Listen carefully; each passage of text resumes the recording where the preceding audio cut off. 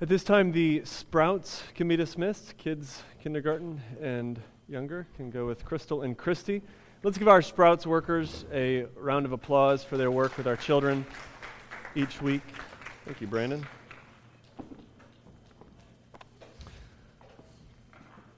And one quick sort of pastoral word. As many of you know, we have installed elders into the church, which is a plurality of pastors, and so I'm no longer the only pastor in this church. We have three others, Paul, Brandon, and John, and we are going to be meeting roughly once every 2 to 3 weeks. This week we will be meeting, and chances are you will be talked about. And so if there's anything that you would like us to know about, prayer updates in your life, things that we would be concerned about, if you could just shoot us an email, we would love to hear from you before our meeting. And that's just kind of an ongoing open request that I would like to share with you guys. Turning your Bibles with me to Matthew chapter 6.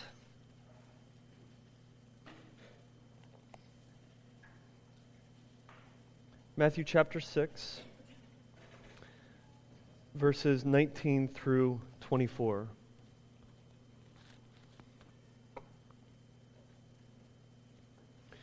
Follow along as I read. Do not lay up for yourselves treasures on earth, where moth and rust destroy, and where thieves break in and steal. But lay up for yourselves treasures in heaven, where neither moth nor rust destroys, and where thieves do not break in and steal. For where your treasure is, there your heart will be also. The eye is the lamp of the body. So if your eye is healthy, your whole body will be full of light. But if your eye is bad, your whole body will be full of darkness. If then the light in you is darkness, how great is the darkness? No one can serve two masters, for either he will hate the one and love the other, or he will be devoted to the one and despise the other. You cannot serve God and money. Let's pray. Father, our God in heaven, we come before you as your children who have been bought with a price. We have been adopted into your family, and as adoption costs in this earthly world for us to adopt children, how much more it costs you to adopt us as your children. We who are broken and sinful and can only come into your family if we are perfect. God, the cost that you laid down was your very own Son, His perfection on our behalf. The life that He lived for us. The death that He died in our place, and so we then, through His death and through His resurrection, are reconciled and justified. We are made right, we are made holy, we are made perfect. And we are then adopted as your sons and daughters. We thank you for that wonderful gift. God, what we have here before us is truth. This is your truth. It's unvarnished truth. And we want you to speak to us through this. We're regularly amazed at how relevant this word is for our lives, at how real it is. This world that we live in certainly has placed money and the things that money can buy on the pedestal, on the altar. And we are tempted every day of our life to bow down to that altar and to worship and serve money. God, this is our life right here in many ways. So much of what we are tempted with come from this problem right here. And so we ask that you speak to us, that you show us what it means to serve you and to not serve money. Open our eyes to your truth. Even as I speak, I pray that you continue to open my eyes to the truth that's right here, and that you just give me the grace of speaking and sharing the fruit of this study. We ask, Lord, if there's anything that I say that is in my own authority or is not rooted in your scriptures, I ask that people just quickly forget that.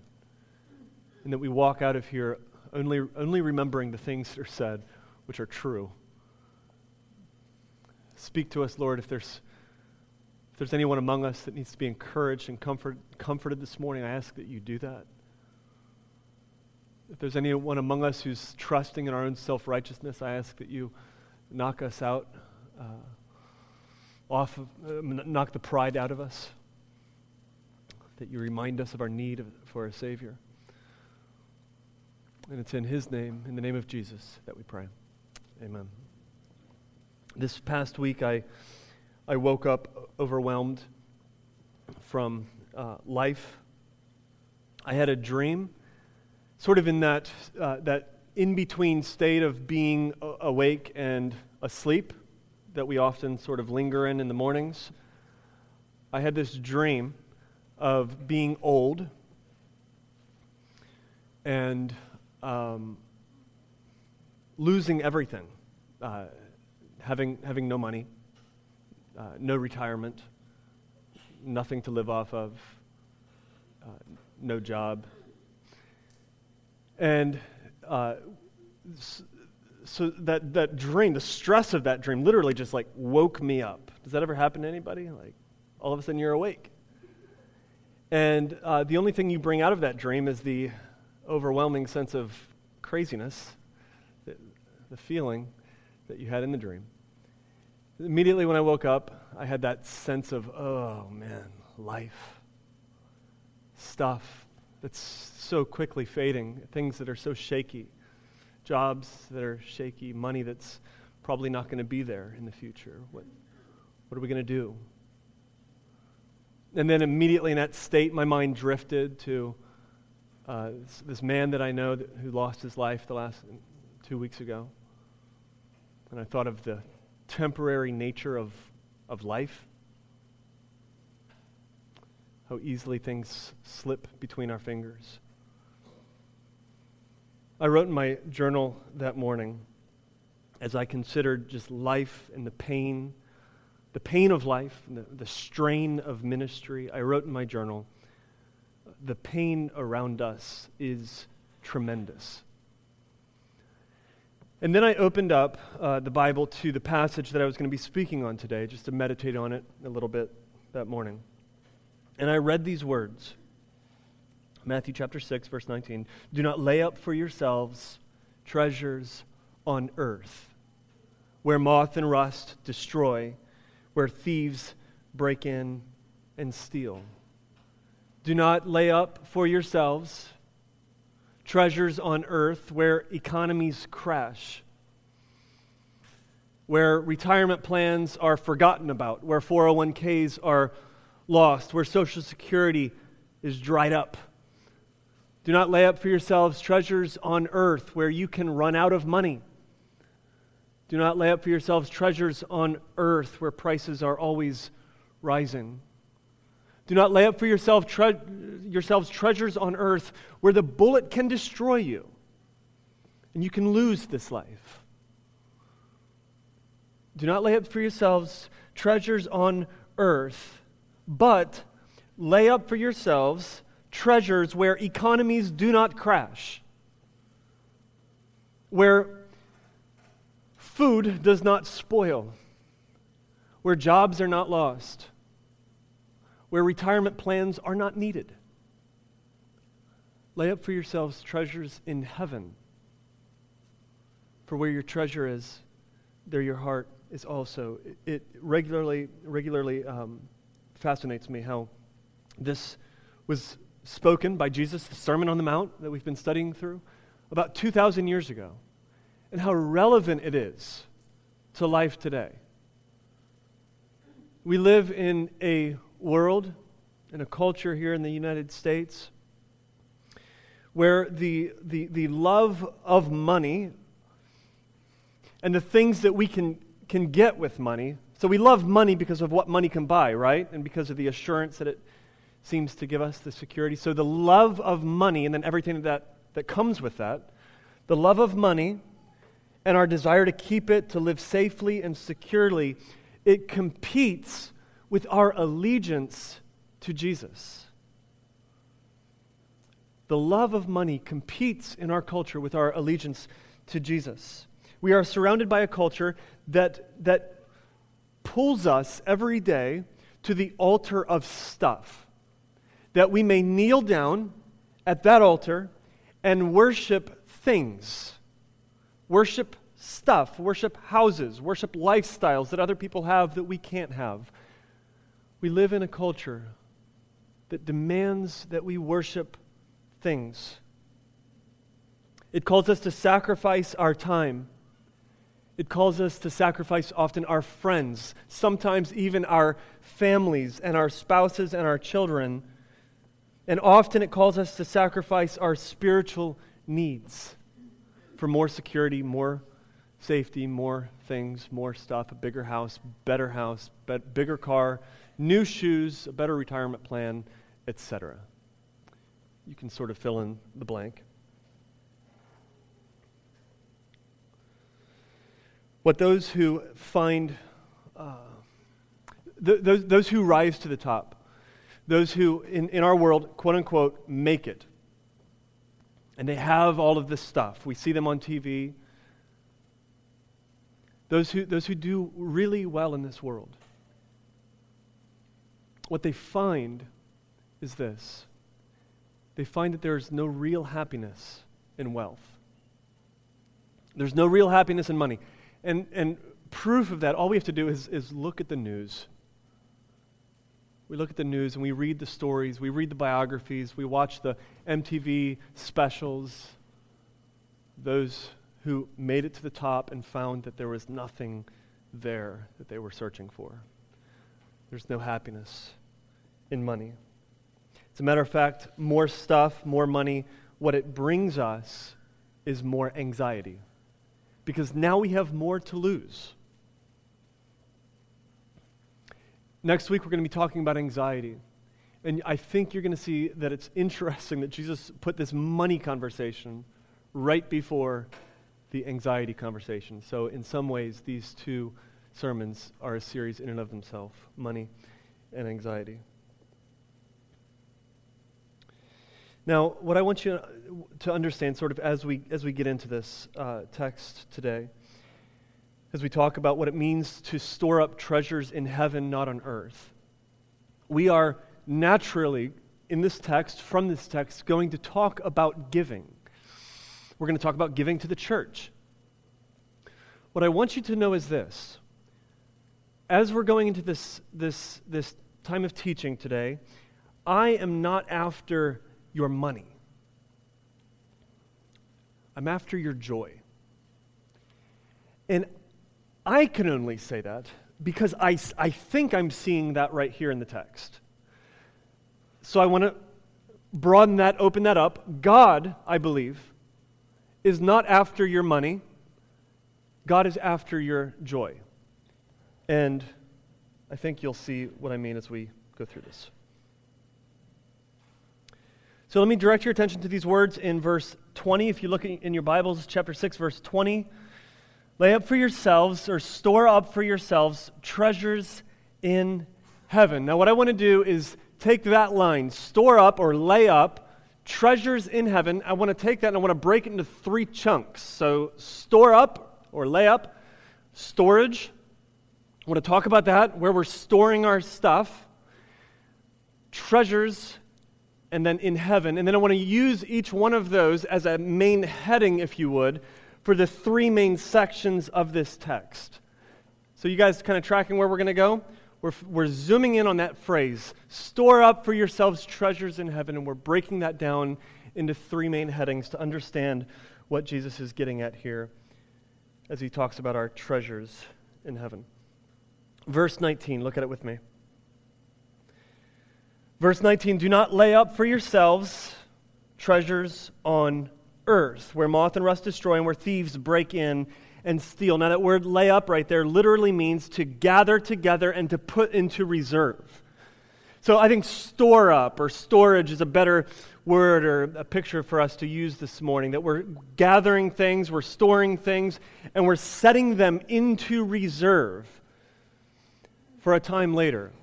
So don't set into reserve treasures, things on this earth. Why? What are the results of that? Well, in the ancient world, the treasures that they would have would often be things like a garment, an expensive garment, or maybe some coins. And this is long before Bank of America or BB&T ever showed up on the scene. And so if they were going to store up treasures on the earth, in this original context, they would basically just have to hang on to their stuff. They would have to stick it away in a private place. An expensive garment maybe that was half their worth. They would stick it in their house somewhere and hide it. What Jesus is saying is the results of storing up things in this earth and on this earth, the results are not good. So what self-respecting moth would not love to get into that expensive garment that is worth half of your life? Or we bury things in the ground. So before BB&T, before Bank of America, if you had some coins, if you had some valuables, some gold, what you would do is dig a hole, stick it in the ground, wrap it up in various materials, and hope for the best. Now, as you can imagine, often they would dig it out, and what I found as a child after I buried a lunchbox with a bunch of stuff in it, and notes and different things, money, I think, and we dug it out about 4 years later, and it wasn't a pretty sight. Just destroyed. Corrosion. That's what he's talking about here, where rust destroys, corrosion destroys. Things eat away at your stuff in this world. Or he says, where thieves break in and steal. So in the ancient world, if you were lucky enough to keep your stuff in the ground and keep that garment from the moths getting to it, these houses were made of mud brick. And so literally the word here is dig in. Thieves could very easily dig into your house and steal your stuff. Thievery was a big, major problem in the first century. So put yourself for just a moment into the first century. Think of your possessions in this way. Jesus is saying, look, don't stick stuff in the ground. Don't put your treasures there. Don't store your treasures in the closet. As a matter of fact, don't even store your treasures in your house because thieves can still get in and steal them.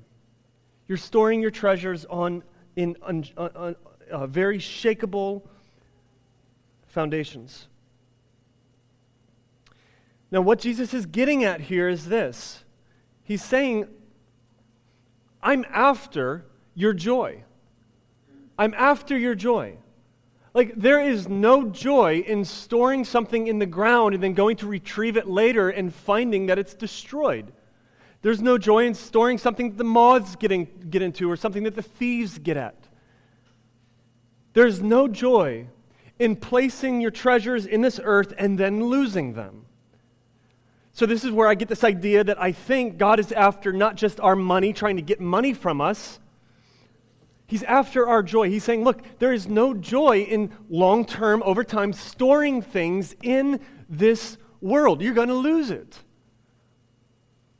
And as a matter of fact, if we live a life that is secure, and we are able to, let's say, save for retirement, and we can live a long life here in this world and die with a lot of stuff, what do we take with us beyond the grave? The ancient Egyptians believed that pharaohs could take their treasures with them, and so, as we've talked about before, King Tut, when he was buried with all of his stuff, all of his treasures. And then some years later, when they found King Tut's tomb, they opened it up, and what did they find? They found all of his stuff. Was King Tut there? No, surprisingly, he didn't take his stuff with him like they thought.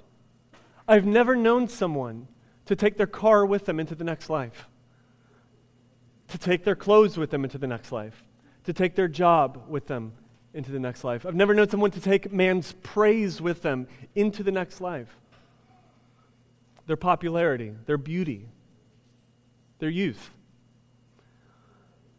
As a matter of fact, when we die, someone else takes our stuff. Other than the clothes that maybe we're buried with, our body is buried with, someone else wears your clothes. It's given to Goodwill. And then some dude gets a kick out of wearing your granddad's clothes, right? I look incredible. Someone else takes your stuff, drives your car. Someone else marries your wife. Someone else lives in your house. Friends, we don't take anything with us beyond this world. What do we take with us? What Jesus is saying is, look, I'm after your joy. And I want you just to see what we all know to be true. If we build up treasures in this world, it's very, very possible that we will lose them before death. But even if we don't, consider the shaking foundation that we are building our treasures on. There's no joy in that. Better idea, verse 20, look at it. But lay up for yourselves treasures in heaven. So that's sort of our key phrase for this sermon. Lay up for yourselves, store up treasures in heaven, where neither moth nor rust destroys, and where thieves do not break in and steal. For where your treasure is, there your heart will be also. Jesus wants us to store up our stuff, store up our treasures in a place that is a little more permanent. It's the perishable versus the imperishable. It's placing our treasures in a storage location that has an expiration date versus placing our treasures in a storage location with no expiration date. Jesus says, look, you would be better off living your life storing up treasures in heaven because moths can't get to your stuff there. The rust, the corrosion that you'll receive from burying your stuff in the ground, you won't find that there. Social Security won't dry up there. Retirement plans, you won't lose them there. Your houses, your apartments. So store up your stuff in a place that's going to last, in a place that's permanent, the temporal versus the eternal.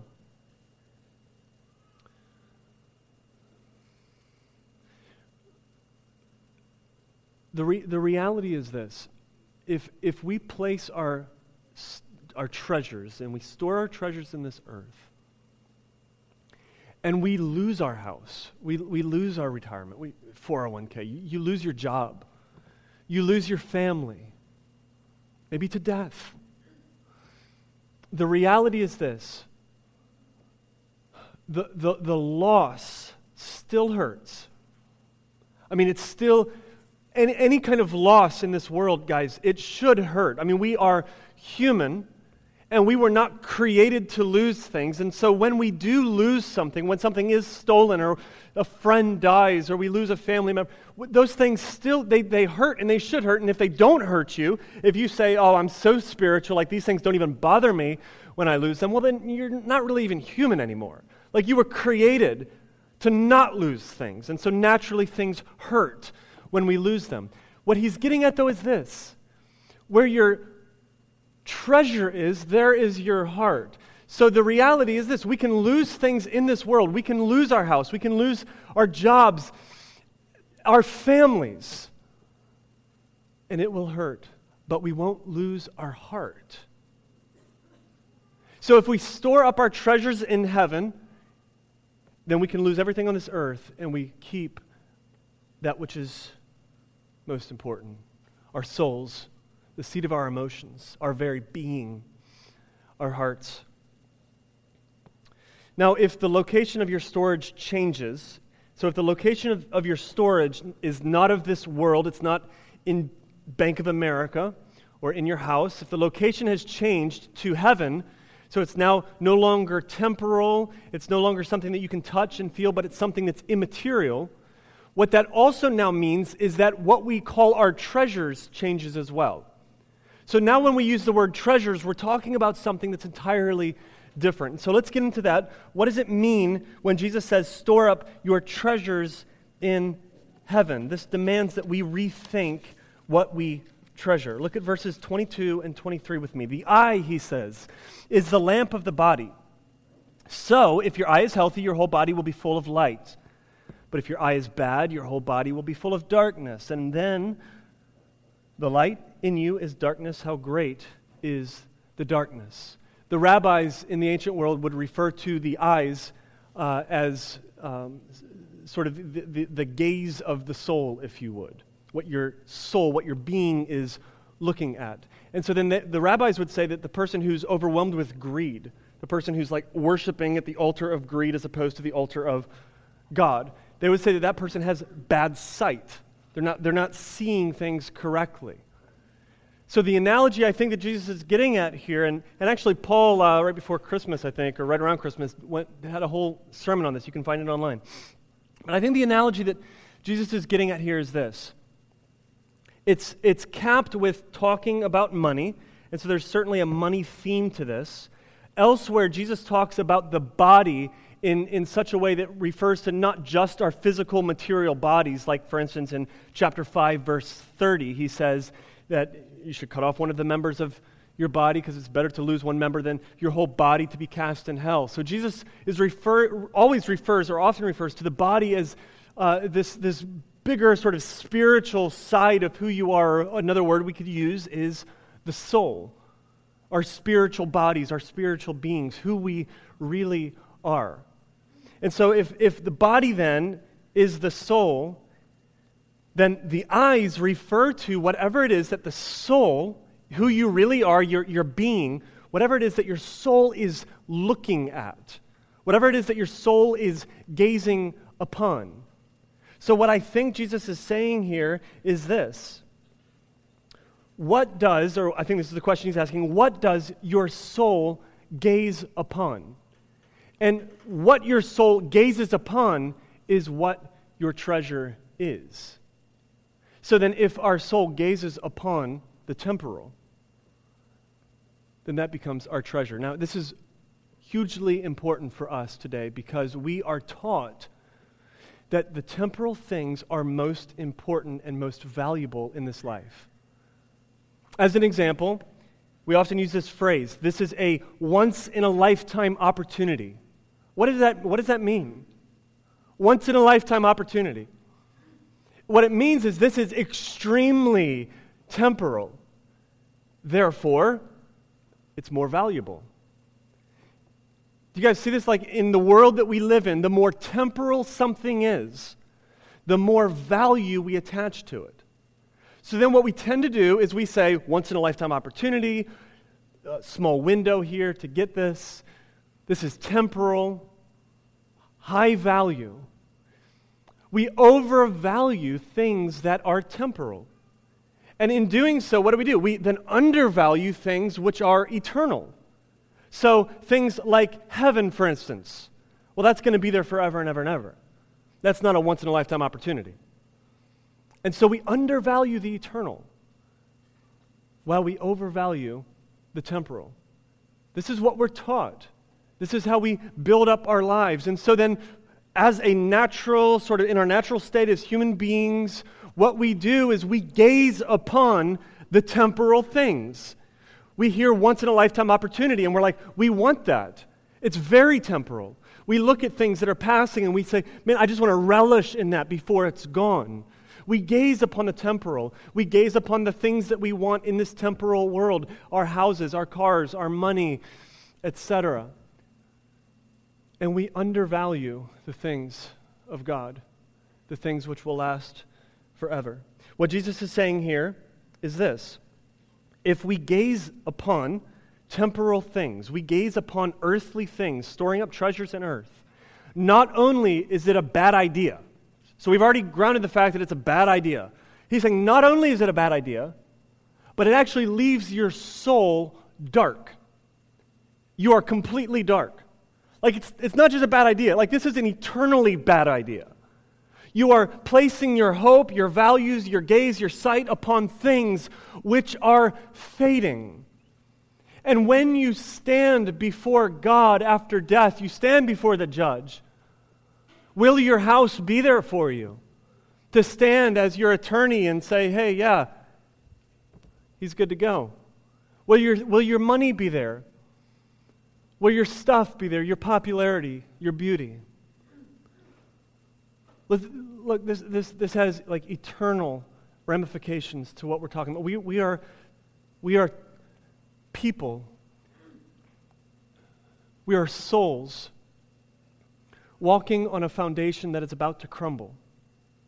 We are walking in a world that is quickly fading.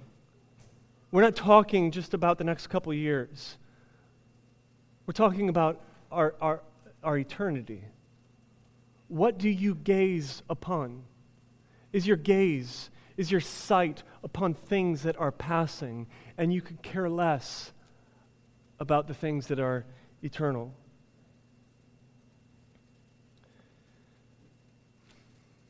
Jesus wants us to gaze upon eternal things. He wants us to say to our stuff, to say to our treasures, you don't own me. You come in second. What is the point of tithing? Something we talk about, something occasionally we do, right? What is the point of tithing? Why did God command the Old Testament saints very clearly to give a 10% of everything that they made? So if they made $10, give $1. If they made $100, give $10. What is the point? Here it is. I mean, we're seeing it right here. The point of tithing, the reason that God would want us to give from the first 10% of whatever it is that we make, the reason that God would want us to give in that way, it's a statement that we are making about what is important to us. It's a statement that we are making about what our sight is set on. It's a statement about what the things that we're gazing upon. So I can think of 4, off the top of my head, probably we can think of a lot more, 4 things that tithing says to our stuff and to the people around us. What it says is this. Number 1, it says that money is not my God. Money is not my God. Meaning this, if whatever is your God, you keep most closely to you. So we're not going to just give our God away. Not in that sense. We want to keep our God. We don't want to lose it. Now, money, more than anything in our society today, demands that we worship it, demands that we bow down to its altar. Because through money we find needs met, we find the food that we need, we find the money that we need to pay our rent. I mean, money makes the world go round, amen? It's true. And so because of that, it demands our worship. It demands that we turn it into some kind of deity, even though we don't call it that. And so then, in our natural state, we get money and we want to hang on to it. We want to use it for our own benefit. Now, the very best way that we can tell our money that it does not own us and that it's not our God is, as we get it, the first thing we do with the first bit of it is we just give it away. You're not my God. You're not my God. You don't control me. So it says that money is not our God. Number 2, it says that we give God our first and our best. So in the Old Testament, as they were commanded to tithe, they were commanded to give the first fruits to God, which meant it was the best fruits. What is that saying? Well, what it's saying is that the quality and the value of what we have it comes in second to God. And so we give the first and the best to God, as opposed to us keeping the first and best and then giving to God out of our increase. We give the first and best to God. Number 3, it says that I'm trusting in God, not in money. The world trusts in money. It's all the world has to trust in. But what we're saying is we trust in God to meet our needs.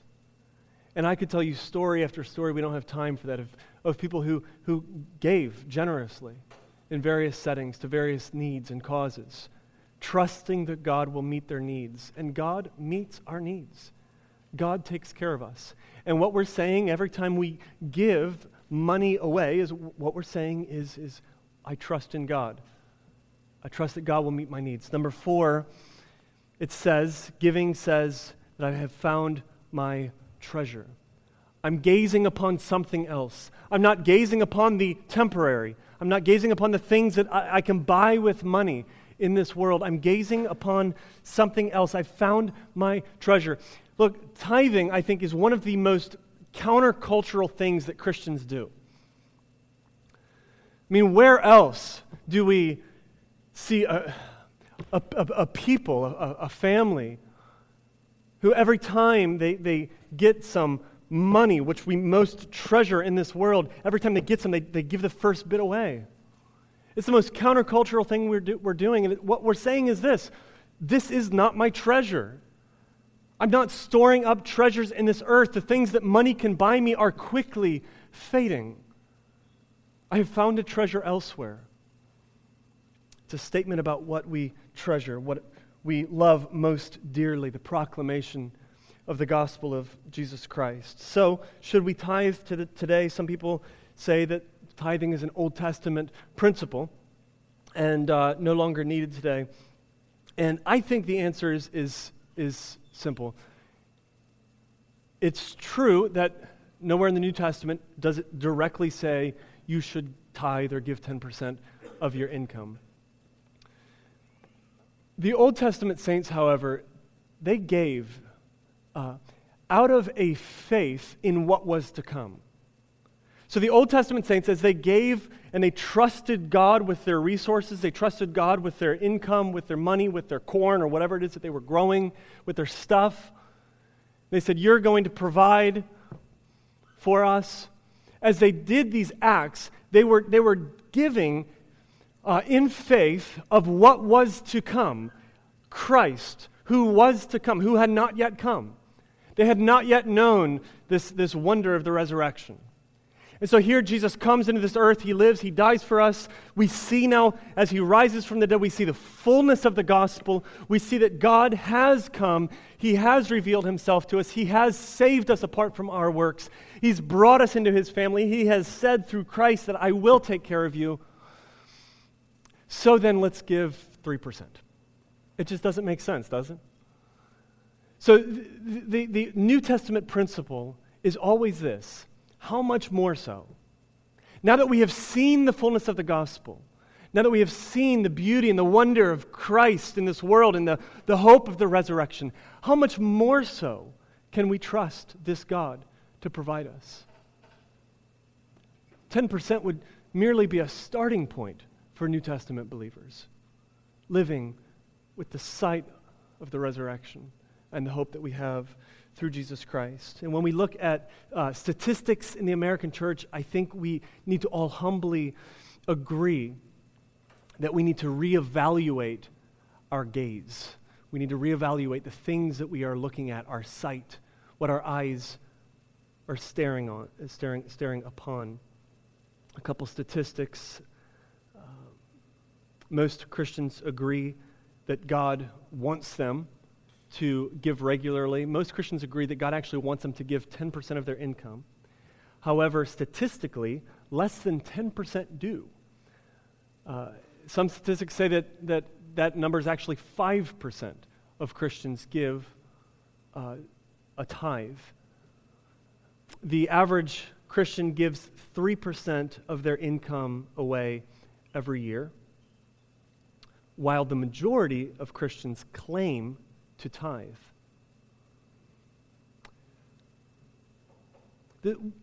This simply means this. It doesn't mean that we don't want to be generous people. It doesn't mean that we don't want to give to the proclamation of the gospel, to the work of the local church, to support the poor, to help the needy, to support missions. It doesn't mean that we don't believe that and want that. What it means is this. It means that we tend to gaze on the wrong things. We tend to have our sight fixed in the moment on something that is very temporary. So for example, in 2007, Christians gave about $40 billion to the work of the local church, which sounds like a lot of money at first. And then we read down, they gave $43 billion to the pet industry for their pets, their dogs and their cats. Just to kind of put it into perspective, we spend more money taking care of our pets, generally speaking, than we do promoting and supporting the work of the gospel of Jesus Christ. Friends, what it simply means is this. We're looking at the wrong things. When we get some extra income, what is our first thought? Is it oh my goodness, I can buy something that's temporal? I can get the thing that I want? Or is our first thought, are there any spiritual needs out there? Are there any ways that I can use this for the building of God's kingdom? We're gazing on the temporal things as opposed to gazing upon the eternal things. We need to shift the things that we're looking at. On what does your soul gaze this morning? Are you looking at stuff? Like, what are you dreaming about? If you get some extra money, what are your plans? Like, what are your sights fixed upon? What are your hopes? What are your goals? What are your dreams in life? Are you gazing upon stuff, or are you gazing upon the hope of hearing that sort of chain-rattling, setting free of sinners, setting free of people who have been chained and captive and on their way to their death, to their spiritual death? Are we gazing upon the reality that we just might be able to see wonderful things happen for the kingdom of God in our lifetime? That God might use us to promote the gospel of Jesus Christ and to support that, to see more of that, to see the reign of Christ spread throughout this neighborhood, this city, this world. What are we gazing on? And here is the wonder of it all. Kind of going back to one of the early things I said, God is not just after your money. He's not just after your 10%, all right? So as an example, it's very possible to have somebody who gives 10%, maybe 20% of their income, and they're doing a lot of generous deeds. Their focus, though, is self-righteous justification, meaning if I give my 10%, or if I do my thing, or I hear people say things like pay my tithes, if I do these religious deeds, then in some way God will bless me, that God will hook me up, that God will grant me into eternal life. That's not the point at all. This isn't just about us giving. This isn't just about some religious action that we're supposed to do. As a matter of fact, do you guys know the story where Jesus is confronting the rich young man? And he tells the rich young man, he says, hey, if you want to enter into the kingdom, go and sell all that you have and give it to the poor, and then come follow me. Now, those of us radicals, we like to use that and say, see, so everybody should sell everything and give it to the poor, right? So if Donald Trump were to become a Christian, he should sell everything and give it to the poor. Is that what that's saying? This stuck out to me the other day. The disciples respond to that. So Jesus says, rich young man, sell everything, give it to the poor. The disciples respond, who were not rich, by the way. The disciples say, who then can get into heaven? Who then can get into heaven? Now, listen, the disciples weren't rich people, yet they still responded, who then can get into heaven? Why? It's because the disciples knew that Jesus wasn't just talking about legalistic principles of giving a certain amount of money or tithing or whatever. Jesus was referring there not to just the action, he was referring to the state of the heart. He was referring to the state of the heart. And that's what the disciples saw. We have to have a heart that is completely bent on Christ. We have to have a heart that's completely looking toward and gazing upon God. And the disciples look at that and they say, wow, who then can get into heaven? And the response, with man, things are impossible. But with God, all things are possible. The wonder of all of this is this. God doesn't need your money. He doesn't. We don't give out of our out of our income because God needs it. God's not sitting up in heaven just sort of wringing his hands thinking, oh man, like if all of these Christians were to start tithing, I could really get some things done down there on this earth. Maybe I could do something about all of the world that needs the gospel. No, God doesn't need our money in that sense.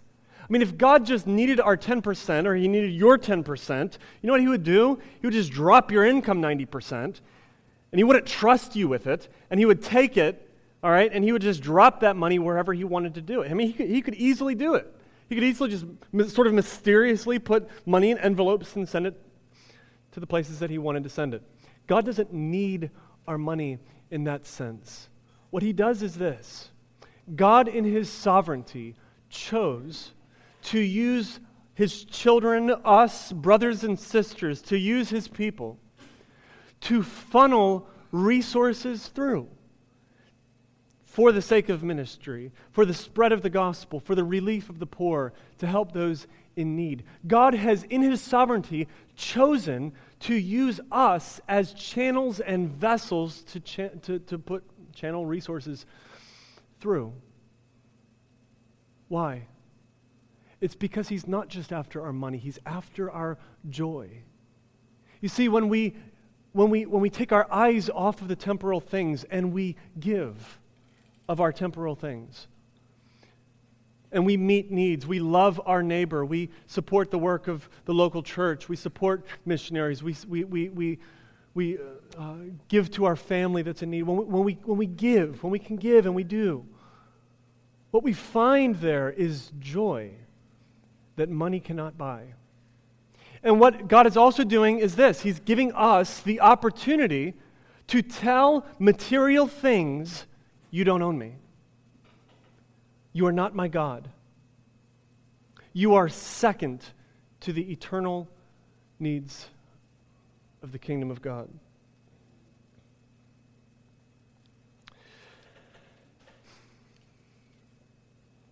Through our giving, God in his sovereignty has chosen to use us to unleash ministry, to unleash the powers of the kingdom of God through the support of the gospel, through loving our neighbors. And that's exciting, and that's joyful. God has given us the opportunity to participate in his mission. God is not after your money, he's after your joy. So let's look at this last phrase. What then is treasures in heaven? What does that actually mean? Lay up for yourselves, he says, store up for yourselves treasures in heaven. So how then do we do this? How do we store treasures in heaven? How do we take our stuff, if you would, or the things that we're gazing upon, and somehow stick it in heaven? How do we do that? What does it mean to store up treasures in heaven? First, let's talk about what it does not mean. What it does not mean is this. It does not mean that when we give of our temporal things, when we give, that we receive an immediate kickback. It does not mean that if you give $10 to me, then you're going to get $10 right back from God. It doesn't mean that. As a matter of fact, to be motivated with that as our goal. So if I give generously, then God in some way is going to give back either the same amount or more. When we give with that as our motivation, we're ironically committing the same sin. Because what we're doing is we're saying this. Our sight is still fixed on temporal things. I will temporarily give of my temporary things only to get a kickback from God of more temporal things, as if God is some kind of magical investment company. No, Jesus says, store up treasures in heaven. What does that mean? Randy Alcorn, in his book, The Treasure Principle, he said this. He said, I'm convinced that the greatest deterrent to giving money is the illusion that earth is home. I'm convinced that the greatest deterrent is the illusion that earth is home. Let's talk about that. Verse 24, if you look at it with me. Verse 24, Jesus says this, "Nobody can serve two masters, for either he will hate the one and love the other, or he will be devoted to the one and despise the other. You cannot serve God and money." Jesus seems to believe that our problem is serving money rather than God, saying, this world is our home, this earth is our home, therefore I must serve the things that can provide for me in this world. Our problem is that we are serving money rather than God. And Jesus is saying this, the word he uses is master, which by definition requires total service. You cannot have two masters. You cannot serve both God and money. When I was a kid, when we would play football in the neighborhood, I loved playing all-day quarterback. For those of you that didn't grow up playing football, all-day quarterback was when you played for both teams, right? Is anybody tracking with me here? All right, good. So you throw the football for both teams, all right? I loved playing all-day QB because at the end of the game, I would win. Every time. And sure, you could say, well, you would lose too. Yeah, but that doesn't matter. I won. I was on the winning team, and I would celebrate with the winning team. All-day QB, man, is like the way to go. So if you guys ever play some pickup football, play all-day QB. Here's the problem, and I think this is what Jesus is getting at. He's saying, we try to play all-day QB with God. We want to play on both teams. I mean, we want to have God as our God. We want to go to church, and we want to be part of this thing, and we want to pray, and we want to have the goodness of God. Because, most likely God's going to win, and I want to be there. It's a pretty good investment on my end. If God wins, I want to win. However, during this life, we say, but we also want to play on the other team. We also want to play for money. Because if God doesn't come through, if he fails to provide for my needs in the way that he's promised that he would, if he doesn't come through with me, if he fails to provide the kind of joy in my life that I think I need to have this other team as a backup just in case. And Jesus is saying that doesn't make sense. We can't do that.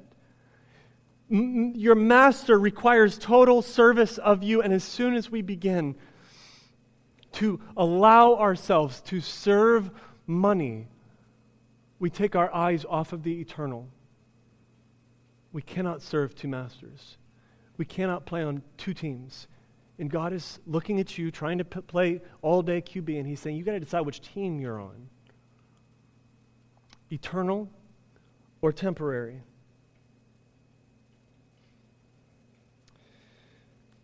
What does it then look like to store up treasures in heaven? The writer of Hebrews gives us a phenomenal picture from biblical history of what this looks like, to store up treasures in heaven and not on earth. If you turn to Hebrews chapter 11 with me, if you have your Bibles. If you're new to the Bible, it's toward the back of your Bible. Hebrews chapter 11. We see this whole list of people who had great faith in the unseen. They had faith in this coming Christ. And then he gets down to verse 8 and he starts talking about Abraham and the faith that Abraham had. And in verse 9, I want you to see this. This is what Abraham did by faith. Verse 9, by faith he went to live in the land of promise, as in a foreign land. Everybody say foreign land.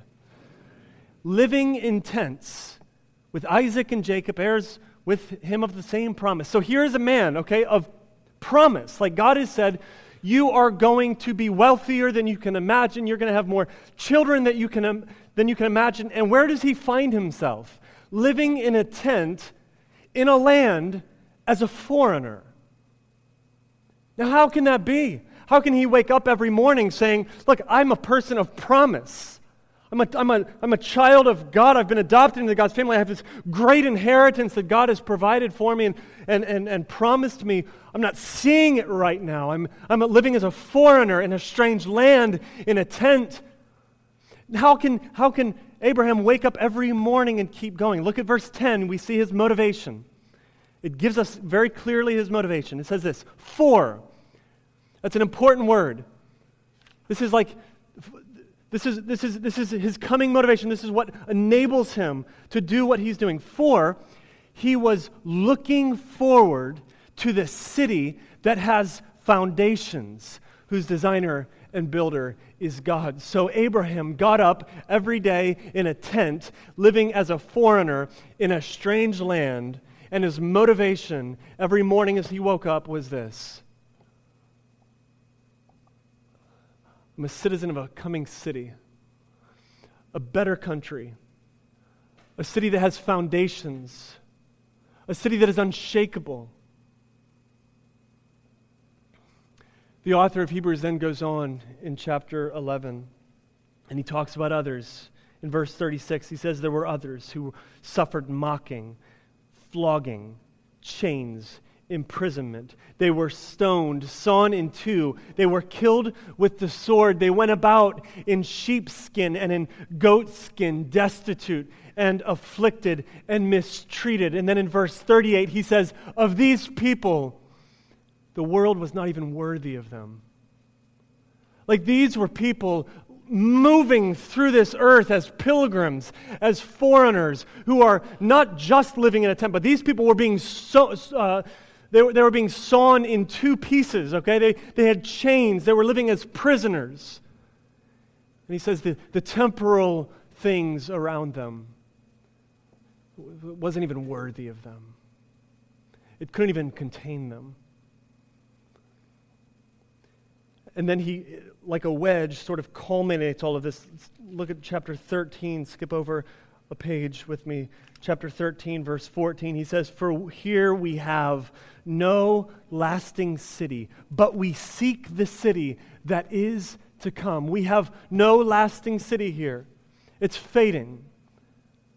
But we're seeking the city that is to come. So here's Abraham living as a foreigner in a land, the man of promise, with his children of promise, living in tents, walking through this earth. His eyes firmly focused on the city that is to come, that better country. And then there are others who are sawn in two, destitute, they went about chained in life, imprisoned. The world's not even worthy of them. Therefore, he says, let us go to Christ. Let us run outside of the gates of comfort, outside of these barriers that we place in our lives and say, this is where we want to be. This is where we want to live our life. This is safe. This is comfortable. He says, go outside of the gates where it's dangerous, where it's dark, where it's cold. Why? Because Christ is there. And our city is being founded on Christ. And so let us run to him in this life, with our eyes firmly focused on that better country. And then all of that, okay, like a wedge, imagine the weight of a wedge coming down on this one point. Look at verse 16. He says this, culminates it all. He says this, do not then neglect to do good and to share what you have. He immediately then moves to the temporal. So we have this great, eternal, big city, better country that is to come. And all of those who have gone before us have had their eyes firmly fixed on that city. So what do we do with the temporal things? Let us share. Let us share. They're no longer our treasures. They are no longer our God. To store up treasures in heaven, then, is this. It's to live with heaven as our home. And to be generous, to give of our temporal things for the sake of Christ, for the promotion of the gospel of Christ, for the building of his kingdom, rather than storing them up, accumulating them, and keeping them. We live then as foreigners. We live as pilgrims passing through. And yes, we build homes here. We seek the welfare of this city. We love our neighbors. But our eyes are fixed on something far beyond. Friends, when we hear of pain, when we hear of brokenness, danger, what does that well up in us? When we hear of risk, what kind of feelings does that well up in us? You see, the world runs from these things: pain, brokenness, risk. Because all the world has is what we can see and what we can touch, the temporal things. But we, as citizens of the kingdom of God, when we hear of pain and we hear of brokenness and we see places where that's going to be risky for us to go and to proclaim the good news, when we see and we hear these things, it does the opposite for us. We actually run outside of the gates, to the darkness, to the cold, because we want to stand up in the middle of all that and proclaim the treasures that we have found, to stand up in the midst of suffering, the midst of pain, the midst of danger, and to cry out, turn to Christ, look to Christ for your salvation. There is a treasure beyond this world. You might say something like this. You might say, at the end of the day, I want to pay my bills. I've got to pay them. I have bills to pay. I mean, God gives us temporal things to meet our physical needs. Yes, and yes, and yes. I want to save some money for retirement, and that's a good thing, so that way you can still be generous as an old person. I want to save for my kids' education.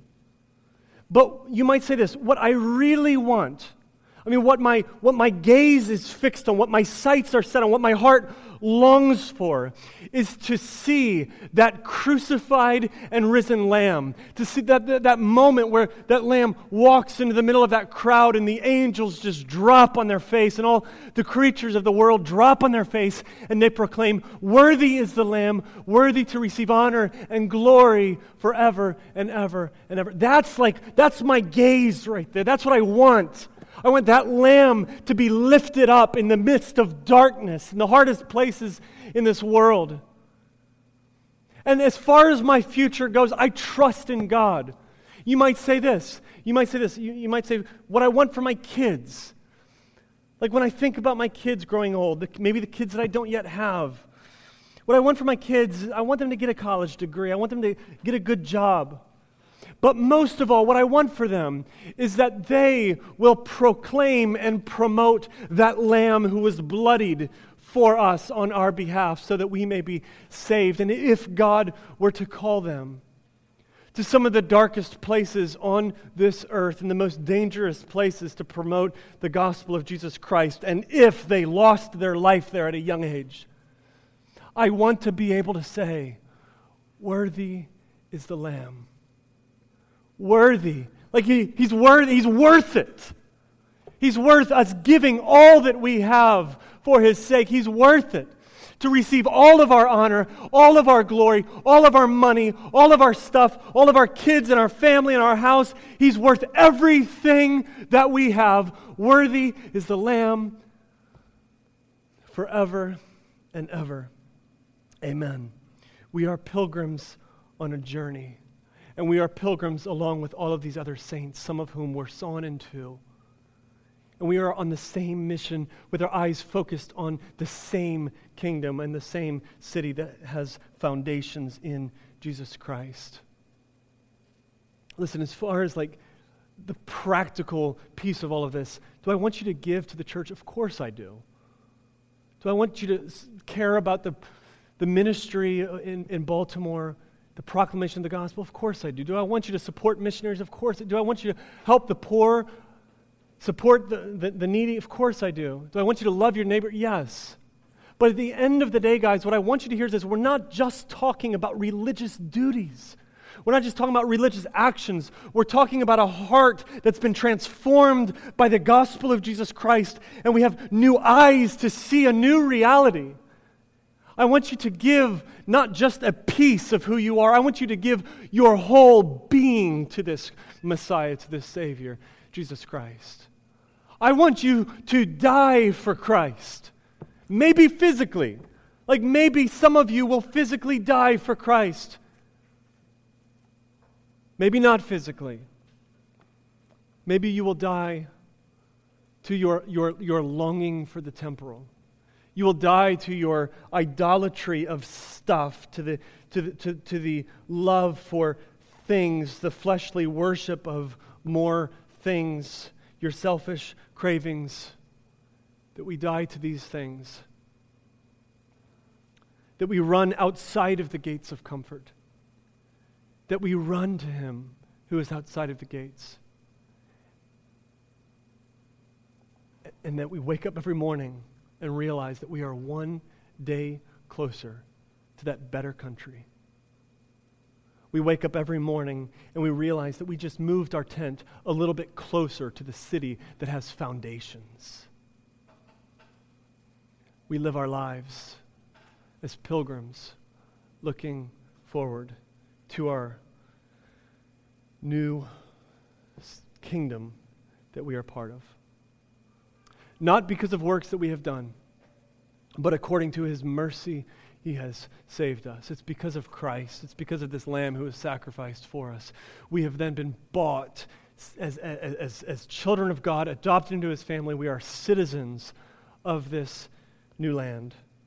Let us live here in this world, in this temporal, fading world. Let us live here with our gaze firmly focused on Christ. And may our generosity and the stewardship of the temporal resources that we have reflect that reality. Amen? Let's pray. Father, we thank You for Your word. We thank You for the fact that You have not called us to simple religious duty.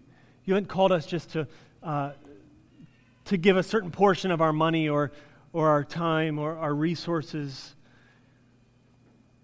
and then in doing so, with the hopes that maybe we'll be accepted in Your sight. God, we thank You for the fact that You have opened our eyes up to the fact that we are sinners, that we are completely broken, that we are in need of a Savior, and that it was His generosity as He poured out His own life for us on the cross that we have salvation. God, I pray that we live with that reality in mind. The way that we handle our stuff on this earth, the way that we use our finances, the way that we love others, the way that we support the work of this church and other ministries, places where the gospel is being promoted. God, I pray that it simply reflects the reality that we have been bought into. Citizens of a better country, a city with foundations. And it's in the name of our King Jesus that we pray. Amen.